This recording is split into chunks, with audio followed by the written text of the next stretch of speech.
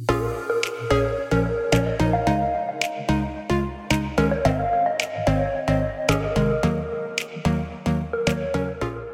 everyone, Jamil Curry here. Thanks for tuning in to the podcast. Today we're bringing you a conversation I had with Justin Grunwald after his 7th place finish at the 2021 Black Canyon 100K. Justin's battle against Ben Koss in the final quarter mile of the race was my favorite moment of the event. Of course, we caught it all on video during Aravaipa's live stream race coverage, so if you missed that, I highly recommend heading over to the Aravaipa Running YouTube channel to watch the live stream or the highlight video we made to see the sprint finish unfold in real time. Anyway, here's my conversation with Justin Grunwald. Justin, thanks for joining me today after you had, I think, the most exciting finish at Black Canyon just about a week and a half ago. Tell us a little bit about, I guess, first off, running this race. And, you know, you originally were in Wave 3 and we had a little back and forth. Tell us how that went down. Yeah, thanks so much for having me. Black Canyon, I think, has been on my radar since last year, and I was super excited to get to come down, especially with not many races happening. This was kind of my big race of the year, essentially. But initially registered, got put in Wave 3, which I was a little disappointed about, but at the same time, totally understandable because there's limits on everything you can do in a race like this where you're trying to be safe, keep people healthy. But essentially shot you and Jubilee a couple messages and kind of had a little back and forth. But I guess I proposed that I'd be okay in Wave 3. And I came up with the idea maybe you guys could throw some money at Brave Like Gabe for everyone I beat in Wave 1. And then you responded that you'd love to, which is incredible on your guys' part.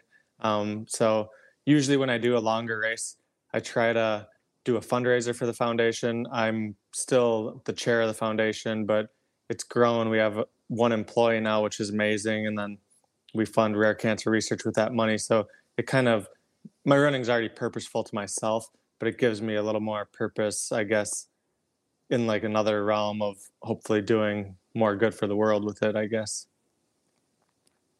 Yeah, that's awesome. And we were happy to take you up on that. And we were able to find a spot for you in Wave 1 as well. So you're able to start with everyone at 7 a.m. What was the atmosphere like on race day? Oh, it was great. I mean, I think everyone's had so much time apart that like you see that one person you haven't seen in basically a year. And it was just exciting. There was a ton of talent, amazing field, cool to be on that Meyer high school, like cinderish dirt track. And then it's so weird, like used to being in like faster races years ago, but being in this, like everyone like gets all excited. Then you like start like trotting out of the gate. So it was a lot of fun. Yeah, exactly. And I know you showed up wanting to race for that golden ticket and maybe didn't have the day you were hoping for out there. How did the kind of most of the race play out for you? How did it go out on the trail itself? Yeah, the trail was amazing. The weather was amazing. I knew from probably previous experience and just knowing splits that a lot of guys were going out what I considered too hard. Hayden's a great runner who ran a good time last year. And I like to look at a lot of history for these races because it's easy to go run 7-minute pace for 30 miles, but then there's 30 more miles to go. So I kind of took it out very easy, tried to place myself in like 10 to 20th place, hoping to go through 50K in like the 350 to 4 hour range. I had a little bit of like stomach upset from the night before. So I was actually running with Tyler Green, stopped at a porta potty, caught Tyler Green again, stopped at a porta potty, and then was slowly reeling him back in. But he's a very smart runner. So I knew I paced him at Javelina for the last 40, like 2 years ago. So I was like, I'll just pretend I'm crewing Tyler. We'll have a good day out there and kind of just hang out and have fun. So the first 45 miles were like a dream.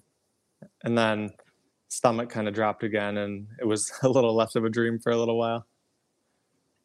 Now let's talk about towards the end of the race. Now you came through Table Mesa, and maybe were you in like 11th position, maybe 10th or 11th, somewhere in there? Yeah, yep, I think so. And then you passed a number of people in that final stretch. And then, we were watching this drone aerial of Ben Koss coming into the finish, and, they're just chit-chatting about it. And then we had these rumors starting to fly in that someone was coming up, and all of a sudden you pop up in the frame and I start freaking out. And what was it like for you, picking him off? Did you have him in your sights? How fast were you running out there? It's actually like really cool to go watch the drone footage and like your excitement and conversation. Cause it was almost like the same thing was going through my head. I think you kind of peek out and you can see the finish with like a half mile to go. And in my head, I was like, oh, he's got like a half or a quarter mile on me with a half mile to go. And then like, I decided I'd pick it up and I started closing the gap. And then I saw it shot uphill and I'm like, oh, that looks a little technical. Maybe he'll slow down. And so I started like sprinting, but it was just like weighing with myself. Like, do I want to go all in? Do I not want to go all in? Do I just want to give him his finish, then finish? But then ultimately with the gap closing rapidly, I just kind of went like full on sprint and it ended up being a dramatic, fun finish.